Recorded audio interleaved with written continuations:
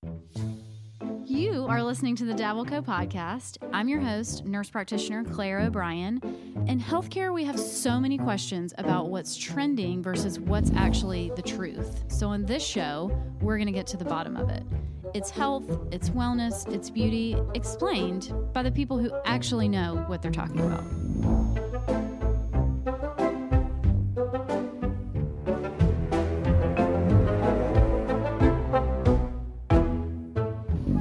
Guys, welcome back to the Dabbleco podcast. I am your host, nurse practitioner Claire O'Brien, and I am here today with Lisa Moskowitz. She is a dietitian, registered dietitian out of New York. She is an author. She sees patients. She does all the things, and we are going to talk about all your questions about like fad diets, sustainable weight loss, and all of that today. I'm so excited. So Lisa, thank you for being here. Thank you for having me. I'm excited to be here and talk about all things nutrition and debunking some myths. And it's something that I know I deal with a lot with in my practice. So yeah, excited. It's like the Wild West on the internet. And so that's why I love talking to dietitians specifically, because you guys have so much training and education. And I mean, you're a medical professional, and it's just a different level of knowledge. So kind of one thing I wanted to start with is, I love this question. Like, what is the weirdest or like the worst diet trend thing that you're seeing right now that just makes you be like so sad? Oh, gosh, where does it end? Where does it start? I mean, there's so many trends that come and go, but I still see a lot of people who get these pieces of information on the internet and social media, and it's presented in a way that's so compelling and convincing and really can make people feel like, okay, this is the answer. This is what I need to do. Mm-hmm. I still see a lot of people doing intermittent fasting, which I wouldn't say is a horrible trend, but it's something that I don't recommend to most of my clients. I still see people doing a lot of these very, very low carb diets where they're cutting out even fruit and starchy vegetables. Like keto-ish, yeah. Yes. Like they don't want to call it keto because that sounds too taboo or something, or like they're part of a cult. But it's still, I'm still noticing that a lot, and a lot of people are still doing the gluten dairy free, which isn't again a bad thing. And there are certainly people who benefit may benefit from even reducing it. They don't necessarily need to eliminate it, but they're just eliminating it without doing research, without really testing like seeing how they react individually, and just assuming that they should cut it out too. And because this person is, and that doctor said that it's bad for me and it's going to destroy my gut lining and it's going to lead to leaky gut. And it's the reason that I have PCOS or acne. So a lot of people just hear these things, and it's hard to not internalize it. It's hard to hear these ideas that we hear all the time and not internalize it as this rock solid truth, or, something that you have to do too, that you have to live by. So those are a lot of the trends that I still notice all the time.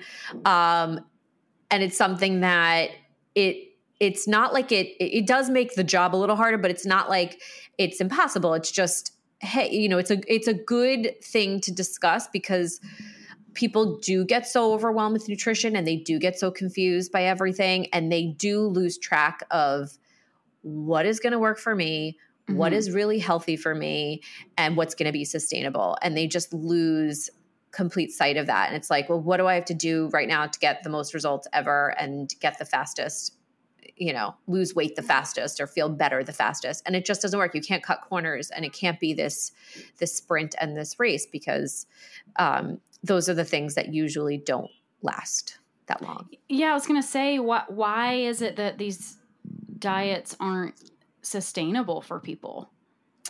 There's a lot of reasons why, and it's not like all diets are not sustainable or unsustainable. But many are, and there's different reasons for that. One is that they're not typically personalized. It's usually one size fits all. Someone who's 300 pounds and very active is getting the same exact diet prescription as somebody who's 110 pounds and sedentary.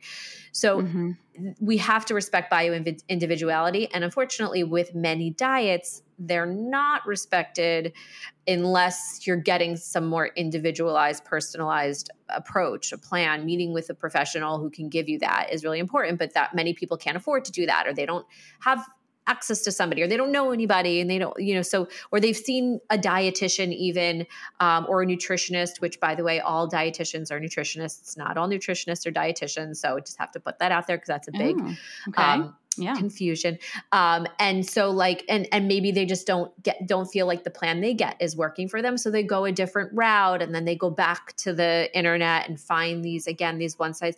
And some people really just constantly cycle on and off diets. I call them like serial dieters, because every diet that fails, you kind of feel bad, you gain the weight back, and then you feel like, all right, I need to go back on another diet. And and then just keep going round and round. And then what happens as a result is it also can affect your relationship with food. And that's what I also think is the big issue, and why a lot of these diets fail, is it disconnects you from your body. You stop being able to identify and listen and even understand what hunger and fullness looks like.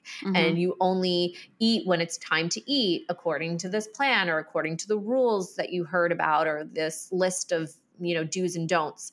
And then you start to lose track of when to stop eating. And then it's really hard to know when to put the fork down. And then it can lead to eating more than you need to. It can lead to eating less than you need to. And either way, it doesn't end very well. So this disconnect, and then these rules and these labels and these ideas can really lead to the all or nothing. Where it's like, I'm all on the diet, I'm doing it all, doing all the things, I'm exercising, I'm meal prepping, I'm journaling, I'm doing my water every day. And then obviously you can't, no one can keep up with all of that all the time when you have other responsibilities and things in life.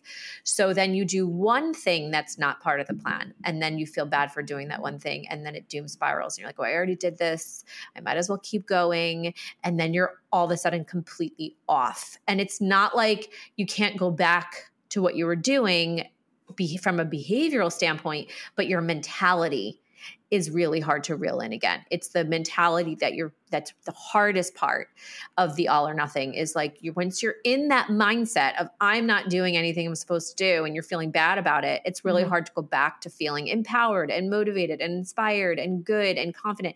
And so that's the pattern that I see. And that, unfortunately, is often the side effect and the byproduct of dieting, and why a lot of them don't work very, very long. So, what I always tell people too is, look, go on as many diets as you want to.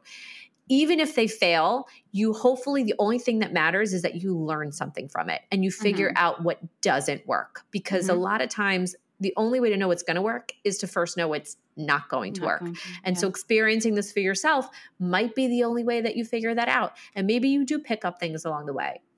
Maybe you do learn more about what's in the food you're eating and how your body is reacting to it. But it has to be, you have to make sure that you're focusing on how you're reacting to it and what's going to work for you and what's sustainable. And then the other part of it is that when you say you do go on the diet and you're eating less and losing weight, and as most people do, not everyone, some people don't lose weight that easily, but if you are losing weight from the diet, eventually your metabolism is going to slow down through a process called adaptive thermogenesis. And so eventually your body's going to be burning less calories, which means that your calorie deficit, or the amounts of calories that you need to eat to create a calorie deficit, is also going to change. And so maybe that diet worked for a little while, but it's going to stop working. And then you're going to have to cut out more, or exercise more, or make other changes, or accept that maybe this is it for you and your body's going to stay the same, which could be very hard for people and make them feel discouraged and defeated and frustrated. And then that's also why they stop following the plan, because they're like, I haven't lost weight in 3 days. Some people literally weigh themselves every day, and if they're not seeing movement every day, then they get frustrated, which is why I also say to not depend on the scale so much, because it's not so accurate all the time anyway. And then that's another reason why a lot of people find that they don't work. And then instead of saying, the diet didn't work for me, which, sometimes it's not the diet, sometimes it is us and the person doing it, and they're not really committed and they're not really making the changes, they're not ready to do it. But a lot of times it is the diet that failed. It's the diet wasn't a good fit for you. There is other ways, there is other approaches, and you so-called failing the diet is actually your body's way of saying this wasn't good for me and I need to find a healthier approach. And it's a protection. And I feel like too, we've talked about diets now and for a few minutes, and people are probably like, wait, why are we talking about dieting? I thought we weren't dieting anymore. And I thought, we're body positivity. And I feel like what's happened is we came out of kind of the 80s and 90s diet culture that was just rampant everywhere. You think about like Tab and Fin, just all this shenanigans that so many people's diet moms everything were doing. And sugar-free and everything, sugar-free, everything. What was the Snackwells, the little devil's right. Oh my gosh, like everything came in 100-calorie packs and all that. So, yes, we've learned that we do need to get away from that, and that's not healthy. But then we've swung so far the other way that I feel like we kind of for a little while stopped talking about the fact that excess weight is a high, a risk factor high up on the list for so many medical problems. So many different cancer risks come from it. That excess adipose tissue really, it can cause a whole host of problems. I mean, just because someone has extra weight does not mean that they necessarily have those problems, but they do have risks, and we know that. So I feel like it would be helpful, it's helpful for people to hear if you do need to go on I don't even want to call it like a diet. Like what do you put people on, or what do you even call it? Like when someone comes to you and they're like, hey, my doctor said I need to lose 40 pounds. Okay. Well, I'm not going to put you on a diet per se, but I am going to change your diet. Yeah, you could just say like, let's just work on your eating habits. Let's put you on even like an eating plan. I feel like is less harsh and doesn't necessarily imply restriction, punishment stuff. There is a lot of negative connotation around diet, which by the way, diet could also just mean what you're eating. Like right, the word diet doesn't have to be a diet. Literally 4 different definitions of it. So diet people just automatically assume I'm going to have to go on it. Meaning like the diet means I'm eating less, I'm restricting, I'm trying to lose weight. So even though we could say, let's start you on a diet and let's just work on what you're eating. It's not really necessarily about that. But I think eating plan sounds more approachable. It sounds less stressful. And I think for some people, just hearing the word diet is very triggering for people. Yeah. Especially because of what we've seen and where we've gone and where we are now and what people know. It's become this toxic word. And so, which is fine, and listen, everyone's got to own their triggers. We're not going to tiptoe around it. And like you said, we can't ignore the fact that there are people that benefit from losing weight, and that for them, when they lose weight, they do feel better. They have more energy. Their cholesterol comes down. Their blood sugar comes down. Their arthritis is better, and their back pain goes away, and they're sleeping better and less sleep apnea. And all of these things can get better with weight loss. But then there are also times where a doctor might say, okay, you have all these issues, just lose weight. And a lot of these things will get better. And it's not true. So it really has to be this very personalized thing. And I don't think that we can say that every person benefits from weight loss. And that's really where the problem comes from, or at least started, is that obesity epidemic in America and the States is still getting worse.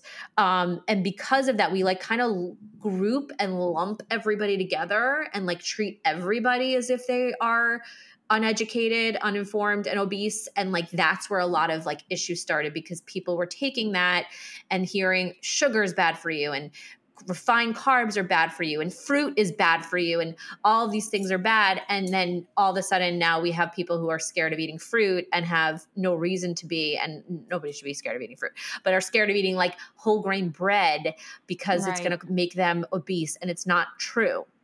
So that's what the issue is that I think we started to sort of like, it just became this like fear mongering, and as an attempt to reduce costs of the obesity epidemic. And then the aftermath was that people were having more issues with food, and it wasn't helping, basically. And it obviously hasn't helped because we still have issues in the world. But there are definitely people who can benefit and shouldn't feel bad if they want to lose weight. Even if you aren't obese and you say, you know, if you're, let's say like your BMI is in a healthy range, which is how we diet. We say obesity is just your BMI is over 30. But let's just say you have what you think like, you know, a healthy weight range. You've never been told to lose weight. Your doctor tells you healthy. Like, who really knows what a healthy weight is? That's a whole other conversation. Right. But you still feel like, I want to lose 5 pounds. I feel like I would feel better. I would have more confidence. My jeans wouldn't be so tight. I would feel better in a bathing suit. I just have always been a little lower, and this isn't me. That's okay too. And I think people are starting to feel bad about that. And so I think it's just like, either way, we can't make it where like this is the way to be or that's the way to be. It doesn't have to be like anti-diet. It doesn't have to be everybody's obese and needs to lose weight. Yeah. There is a happy medium where you can feel better in your body and be healthy and work on your relationship with food and lose weight or not lose weight. And that is very possible. And it's possible to work on your relationship with food while trying to lose weight. Like, you don't have to necessarily pick a side, which is part of what I preach all the time, is that it's become so polarizing in the industry. Supplements and vitamins are just a part of so many of our daily lives now. So how do we know what to choose in a brand? My family personally uses Thorne. Thorne has partnerships with hospitals and universities across the country, including the Mayo Clinic and Charleston's own Medical University of South Carolina. You can order any Thorne product through me when you create your account at thorne.com/u/dabbleco, and you'll receive 15% off and free shipping on all your future orders. When you create your account, you'll just be prompted to confirm Dabbleco as your referral, and the discount's applied in the cart after you create your account. Again, that's thorne.com/u, like the letter U, /Dabbleco. And you can also find the direct link in the show notes. It really is. And I mean, I can just imagine you're trying to, like, say you are a person that does want to lose some weight and you're trying to figure out the right way to do that. And it's just like the internet is so, everything's so dogmatic, right? It's like either diets are the worst thing that's ever happened, or, you know, you need to be on this one specific diet, and everything else is garbage. And it's got to be so confusing for patients. So as you were talking, I was wondering, you know, okay, I know you're helping people basically create better habits. Like what are some kind of tools that you give people other than, because then probably, I'm assuming here, so totally be like, you're totally wrong, but they meet with you for a certain amount of time, not forever. And you give them their eating plan, which may or may not include, you know, less calories, maybe more calories for some people, I don't know. But then how do you set people up to fly on their own? And how would someone at home kind of, if you're helping people create these habits for sustainable, you know, weight loss, if that's what their goal is, what does that look like? 100%. Yeah. So it is, usually what we start off with is, we always start off with some kind of plan.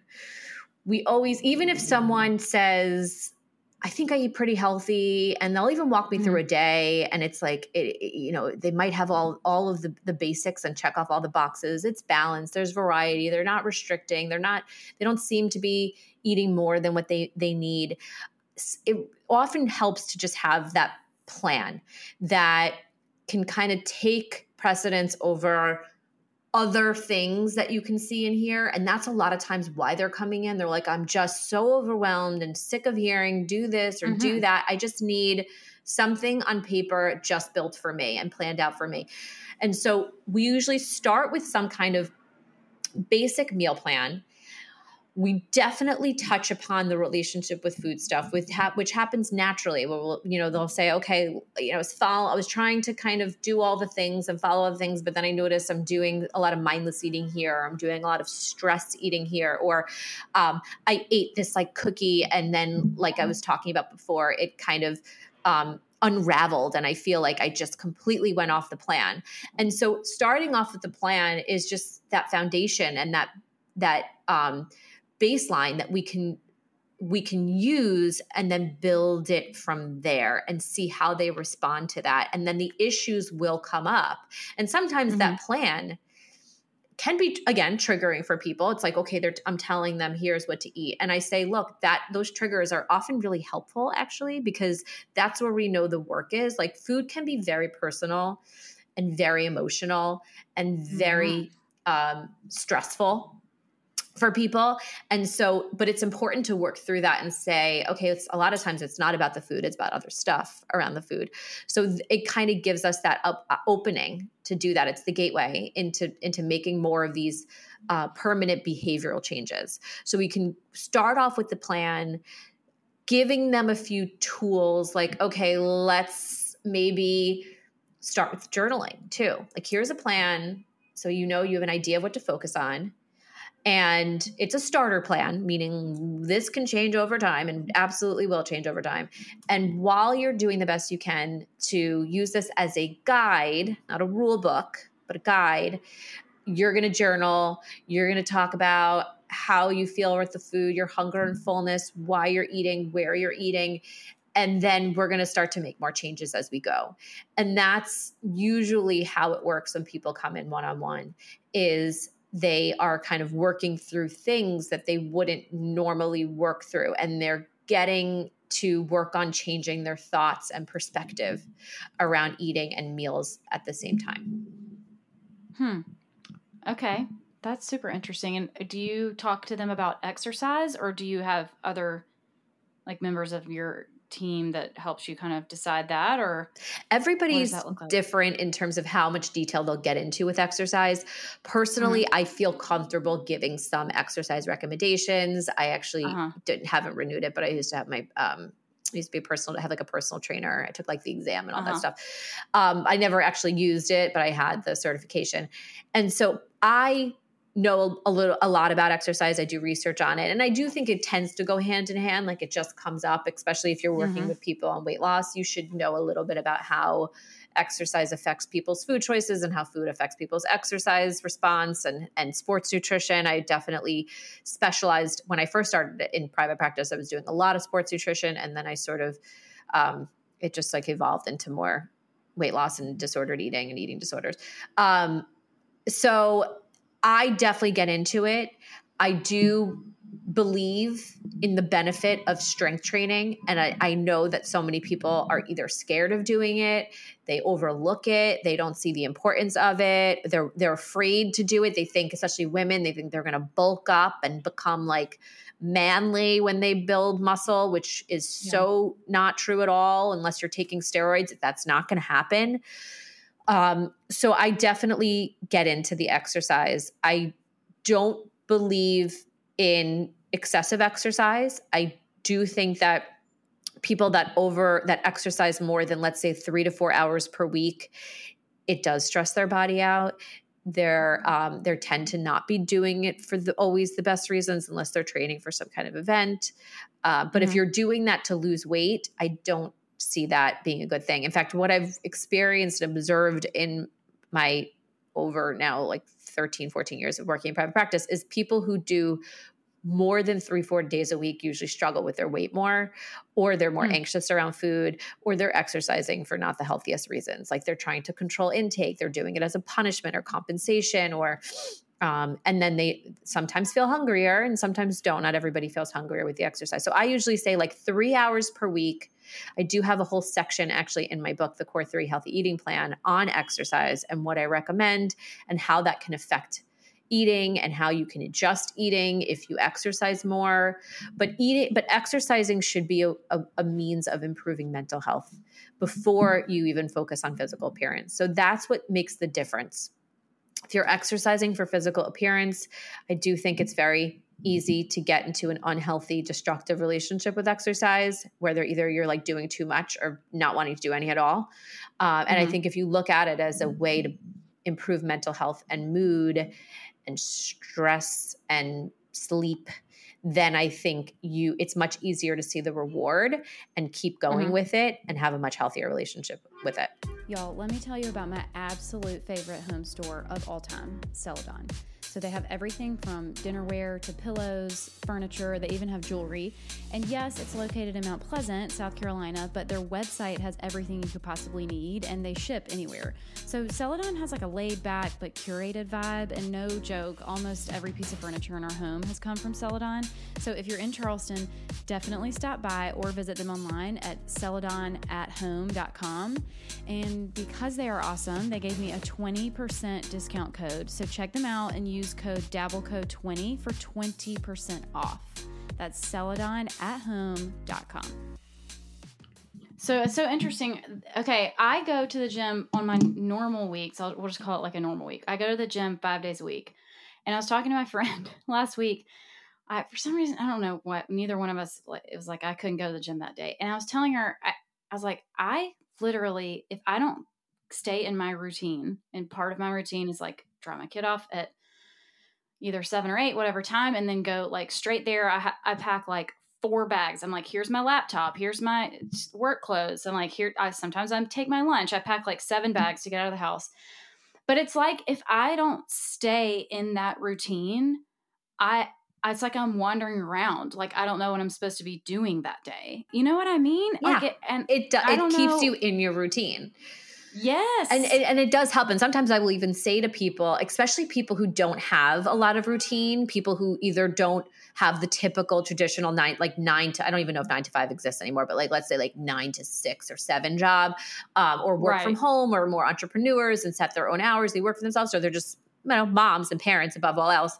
Then for them, I do think that exercise can really help with the routine and set the tone for the day and set the intentions. So that's fine. It for me, because I have to set my own schedule, and it's like it sets my tone and intention for the day. I totally resonate with that, because otherwise I'm just like, I don't know what to do today. It's And I would never say to somebody, you're exercising 5 times a week, that's bad, you need to stop. It would be more like someone coming in and saying, I really struggle with body image. I really struggle with my eating habits, and, I'm trying to lose weight, and I'm exercising like 1 to 2, like some people do like 2 a days, but like, 5 times a week is not, it's like excessive, but like some people literally do 6, 7, and then they sometimes go twice a day.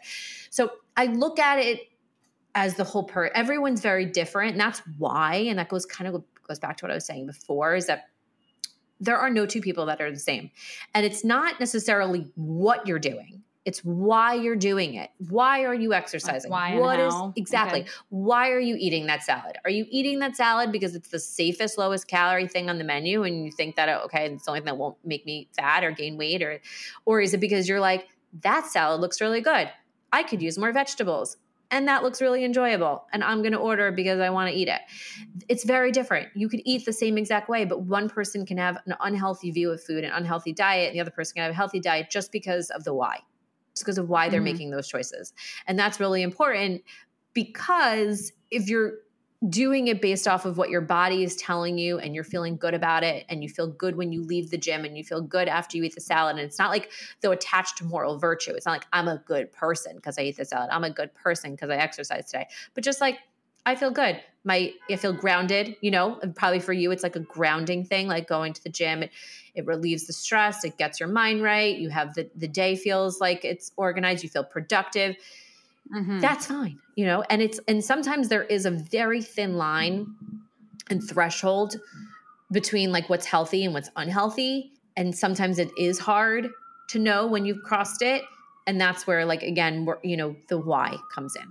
And then we ask ourselves that, is most of the reason you're doing that for those reasons, and because it makes you feel good, and it, makes you feel productive, and you just enjoy it, and you have energy, and you like it? Or is it because you have to do it, and because you ate a lot the day before, and because you're not feeling good, and you want to punish yourself, and so those are just the questions to ask yourself and self-reflect on to make sure that it's still it's a healthy habit for you. Yeah, it's like The Bachelor. You want to be doing it for the right reasons. Exactly. I literally just watched an episode today. That's so funny. Like literally that. Yeah. I used to love The Bachelor. I feel like know. It's really I don't just know. garbage show. It's Well, like a guilty they made pleasure. so many. There are so many different ones. I'm like, I don't have this kind of time in my life. And then they went to 2-hour episodes, and who has time for that? Nobody. Like, that's just a lot. But I will say, just to kind of go back to what we're talking about, for me, when I go to the gym, I almost like, some people are like, it's hard to motivate to go to the gym. I don't enjoy it. What I do is I actually let myself watch my garbage TV when I'm at the gym. Not everyone can do that, but I could be the person that's like jogging while I'm watching TV. Yes. So I combine it. So I like feel like I could have my, guilty pleasure TV, and then also like I'm exercising and walk away, and I just feel like I won on both ends. Yeah. So that's so smart. I love that. See, do. and we're not saying reality TV is good or bad. We're not assigning a morality. We're not judging. Guys. We're just can do two things at once. But literally, I'm the person that watches it, so I can't judge. Yeah. I can't. I have to have music on, or I'm just zoned out, and like someone has to be like yelling at me or something for me to get things done. Exactly. Okay, I would love to talk about food morality with you and get like your thoughts on kind of same concept. Yeah. As what we were talking about earlier with just the dieting and weight loss, and it's almost become like this super negative thing to even talk about it at all. But with, food being clean or healthy or whatever these terms that came in several years ago and kind of assigned morality to food groups and, made them good or bad. And so the pendulum swung, and it was like, okay, we need to be organic and eat clean, whatever. No one even knows what that means. But now people are kind of swinging it the other way, and we're in this conversation of like all food is good food, and like I get it, but I would love to hear you just kind of talk about what those kind of two sides or terms or whatever mean to you, and how do you talk to your patients about that?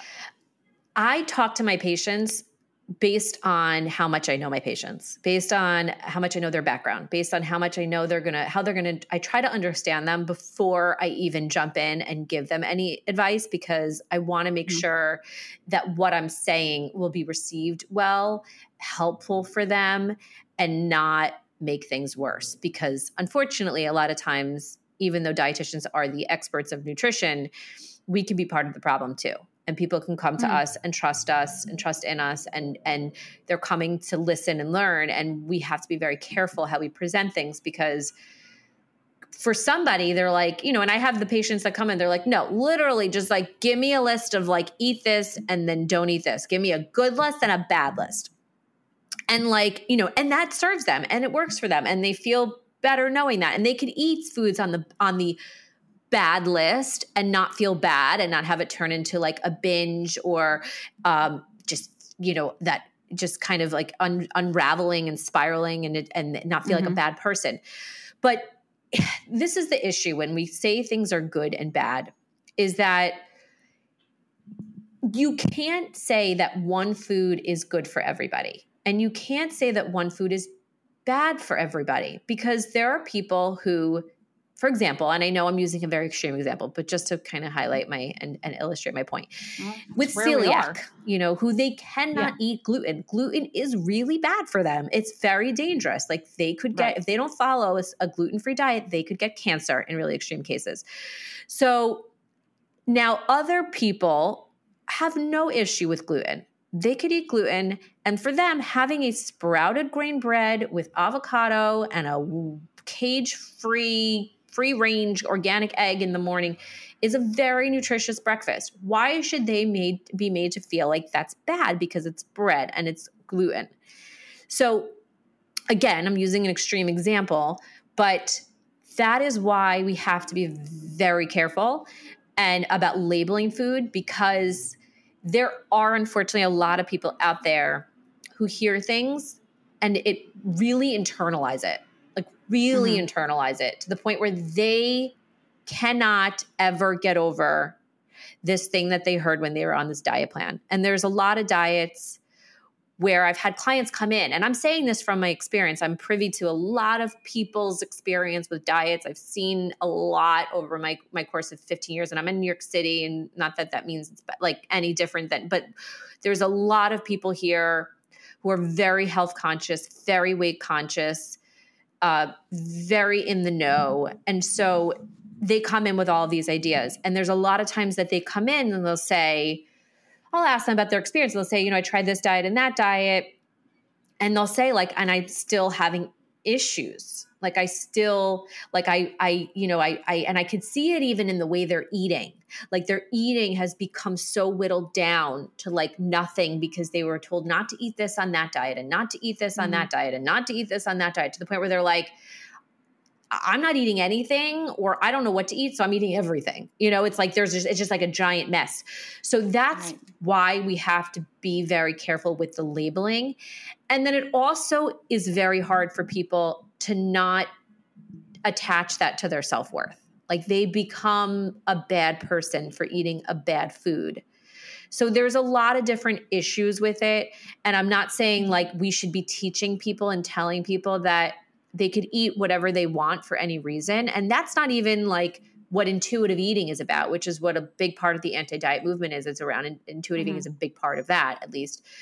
That's not even what intuitive eating is either. It's not like eat whatever you want for any reason and you shouldn't feel bad about it. You shouldn't care, and screw everybody else and screw all of the research and all the doctors who tell you otherwise. That's not what it's supposed to be, at the very least. Sometimes it does become that, but that's not what it's supposed to be. It's supposed to be like, know what you're getting in your body, try to eat balanced and nutritiously, but you have to make room for foods that you enjoy. You have to be able to go out and eat pizza with your kids and not feel like you blew it and you had the worst food in the world. And you have to be able to go out and have, dessert on holidays and not feel like super guilty about it for days later. That's what I'm talking about at the very least when I say, why I don't like labeling foods as good and bad. And again, it's mostly coming from not me just jumping on the bandwagon. It's not like, oh yes, here's this anti-diet parade and like they're so big and strong and they, are popular. Let's just jump on the bandwagon, which some people do. They're just like, they see this trending thing. They see this marketable thing and this is like what everybody wants. So let's just give the people what they want. I talk about it because I see it. I see how people are. I see what affects people when they come into my office and they tell me what's going on. And sometimes it does end in tears because they're so distraught and upset and their self-esteem is in the toilet because they've been trying for so long to lose weight and feel better and they just can't. So I've seen that. And then now I've also seen the effects of anti-diet where some people are like, I felt horrible that I ordered a salad when all of my friends were eating, pasta. I felt like I was like this horrible person that I wanted to eat a salad because I'm being too diety.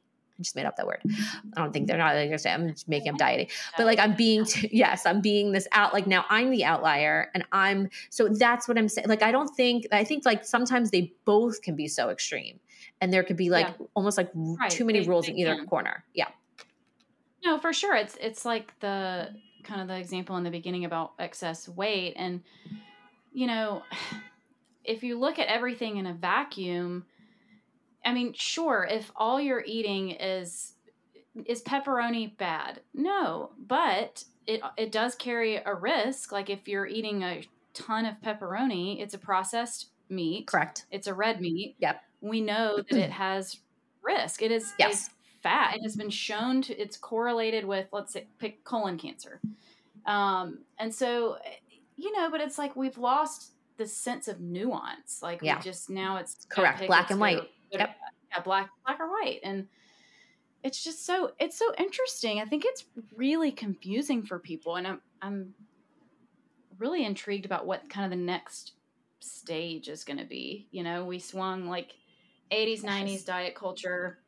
And then you've got the kind of 2010s, 2020s of like anti-diet, anti-clean eating, but there's also there's still people who are in the diet culture, and there's still people who are like not going to bend, and they're still going to be like, no, there are bad foods, and people need to know that, and and I guess like for me, and I'll be honest, I could be a little, when I speak about things, I speak about it from experience, and I'm in, again, New York City, and there's a lot of people who are very educated specifically on diets and nutrition here. And so they know, I know they know. So I don't have to sit there and be like, pepperoni is not going to be good for your health in the long run if you eat a lot of pepperoni. They're going to be like, thank you. I know, but that's not the issue. So I think for me, in my practice, I've just noticed that more people lately know all of these things. Like, it's reverberated, it's been told, they've heard it. Now, there are people still here and other places that still benefit from learning more, getting more education, getting more awareness. But I think a lot of times when I hear people speak in the media who have big platforms, are very public about it, I feel like they say things as if everyone's dumb.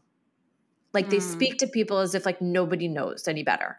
And it comes off condescending, like don't eat added sugar, it's bad for you. It's like, people probably know that if they're eating a lot of candy, and like, yes, maybe like it helps to know like where, like they can maybe help to know where it's hidden. Like, not everybody knows that it's like hidden in salad dressings and hidden in protein bars and hidden in foods that they like think, that they probably look at as like, this is a safe option, even though it doesn't have to be like a safe, unsafe thing.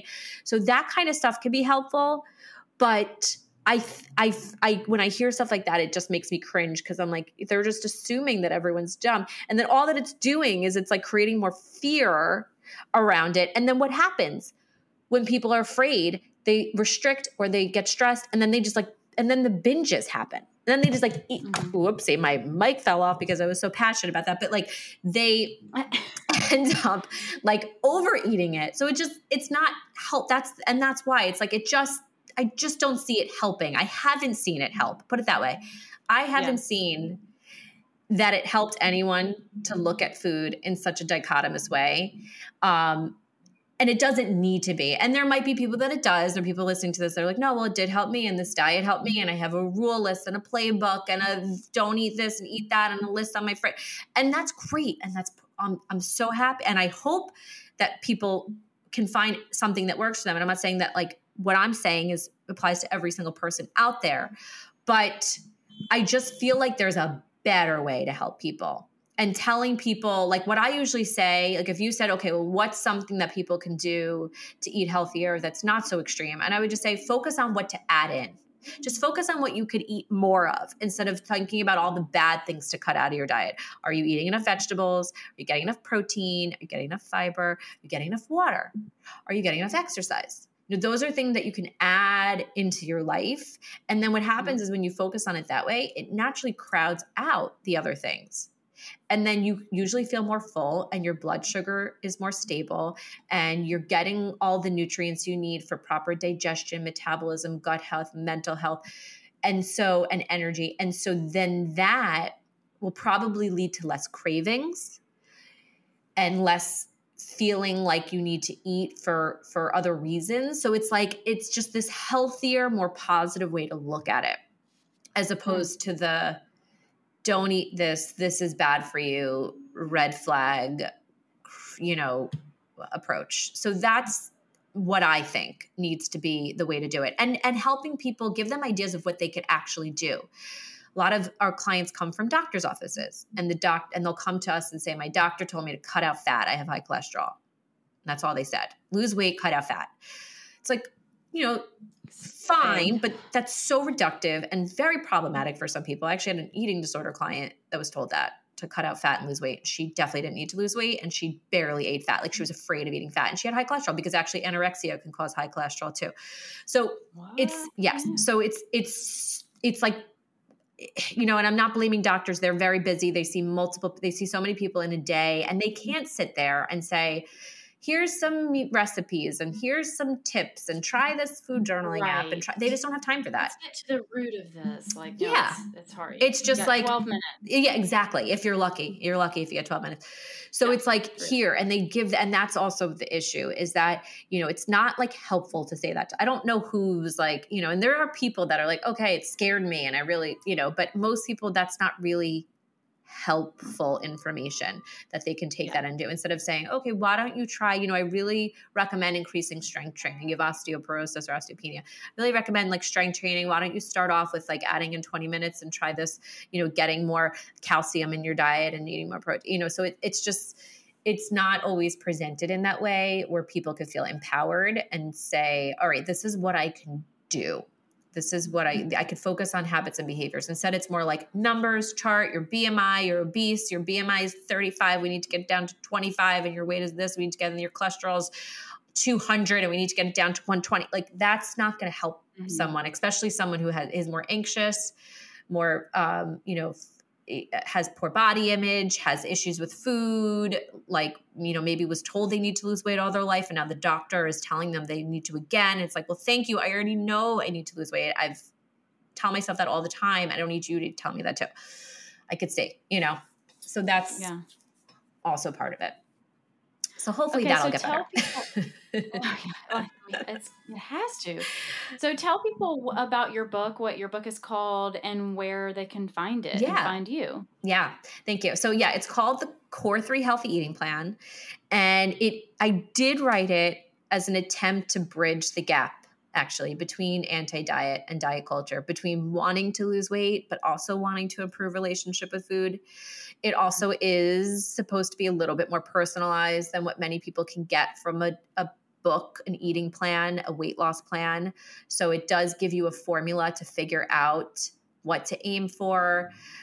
The 3 represents both the 3 steps that you take. The first step is working on relationship with food in your body. The second is understanding what nutritious eating is, what foods are more health promoting, and what might be a little bit more health hazardous, or foods that we don't avoid, but aren't foods we want in abundance in your diet. It also goes into portions so people can plan out their day a little bit better and understand, okay, I'll have this much of that and this much of that. And then the third part is the behaviors and habits and how to get those eating habits off the ground and how to navigate when things come up, like holidays and traveling and alcohol. And then there's 50 recipes in the back. And it's a plan. The way I built it is it's a plan that can help someone lose weight, but also can help with blood sugar stabilization and heart health and someone who has even like PCOS that needs to be on. It's a lower glycemic, anti-inflammatory plan, basically, is the way that it's constructed, because I do believe that is one of the more health promoting ways of eating, and is a lot of people that struggle with weight can be led back to some sort of insulin resistance. So I talk a lot about carbs and insulin, and I talk about why carbs are often demonized and why you don't need to avoid carbs. You can eat carbs. It's just focusing on certain carbs and making room for the other ones that there's no foods off limits. So that is the premise of the book. And hopefully it's supposed to help people just, again, have a better relationship with food and find their healthiest, happiest weight. And when you focus on healthy habits and behaviors, you will find your healthiest weight. That's the best way to do it. So you can find it on most major retailers, Amazon, Barnes & Noble, Target. It's on my website and my nutrition group. And when you buy it from me directly, I will sign it. So if you want my signature, but I try to make it a little bit more personalized. So, but yeah, you can get it most major retailers. Awesome. Well, thank you so much for coming. And guys, as always, if you like this episode, please share it, rate, subscribe, tell your friends. That's how I continue to get great guests. And we'll see you next week.